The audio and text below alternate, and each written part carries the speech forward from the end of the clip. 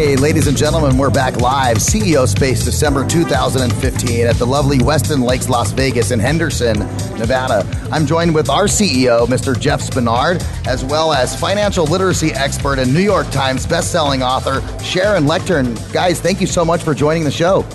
Sharon, welcome. Thank you so much. I'm delighted to be with both of you. Absolutely.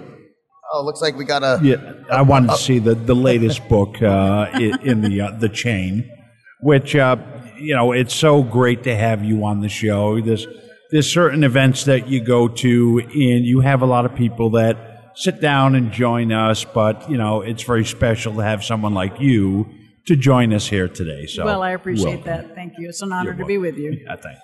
Absolutely.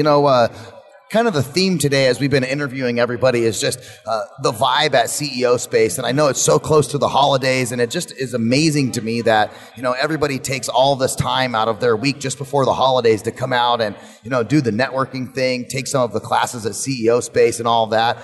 So it's just really cool to see everybody and how they, interact and mingle. And I was over there looking at your booth, and there was a whole lot of activity going on. Obviously, you able to spark some awesome thought processes and things with your new things. Why don't you tell us a little bit about what you've got going on most recently? Well, my latest book was with the Napoleon Hill Foundation. It's actually called Think and Grow Rich for Women, and it's been an incredible success. I've been so thrilled. I honor over 300 women in the book. And we take a look at the original classic, which came out in 1937, which, of course, there were no men back then in business. So I honor Napoleon Hill by following the same chapter outline, share his expertise in each chapter, but then take a little bit of a shift, and I talk to successful women and how they see that principle in having achieved their own success. I talk about how I've used that principle in my own career, and then I end each chapter with something called the Sisterhood Mastermind. So I have quotes from women of history, women of politics, women CEOs, again, related to that same topic. And of course, the most important woman is the one holding the book. And so I end each chapter with, ask yourself, how have you already used this principle to create success in your life? And what can you do today, tomorrow, or next week to take your speed and speed up the success that you already deserve and is waiting for you? Most excellent. Excellent. Yeah, that's great stuff. So being a mentor for women, just so you know, we just launched a women's channel about 4 months ago. Wonderful. So this would be great to spin off and maybe create something on the women's channel. Oh, we would love it. Actually, we have a new company called EBW 2020, and it stands for Empowering a Billion Women by 2020. Very nice. And so our initiative is to bring women entrepreneurs together from around the globe and provide them a resource to network, opportunity for young business professionals to find mentors. So we have a mentoring match, and those services are free. And then we have other services like accountants and attorneys and ways for them to get support in building their businesses, all the way up to business coaching, one-on-one mentoring. And then at the top, we have a venture capital fund of $100 million available to support women businesses getting to the next level. And so it really is a holistic, nuts to bolts, everything related to supporting women entrepreneurs around the globe. So true mentor and advisor. Where does somebody go online to find out more information about that program? EBW2020.com. Empowering a Billion Women by 2020. EBW 2020. Oh, awesome. That's great. So go check out the website. That'll be great. We've got the book here, Yep. Save Wisely, Spend Happily. That's right. Particularly this time of year, it's time to think about ending out 2015 and start preparing for 2016.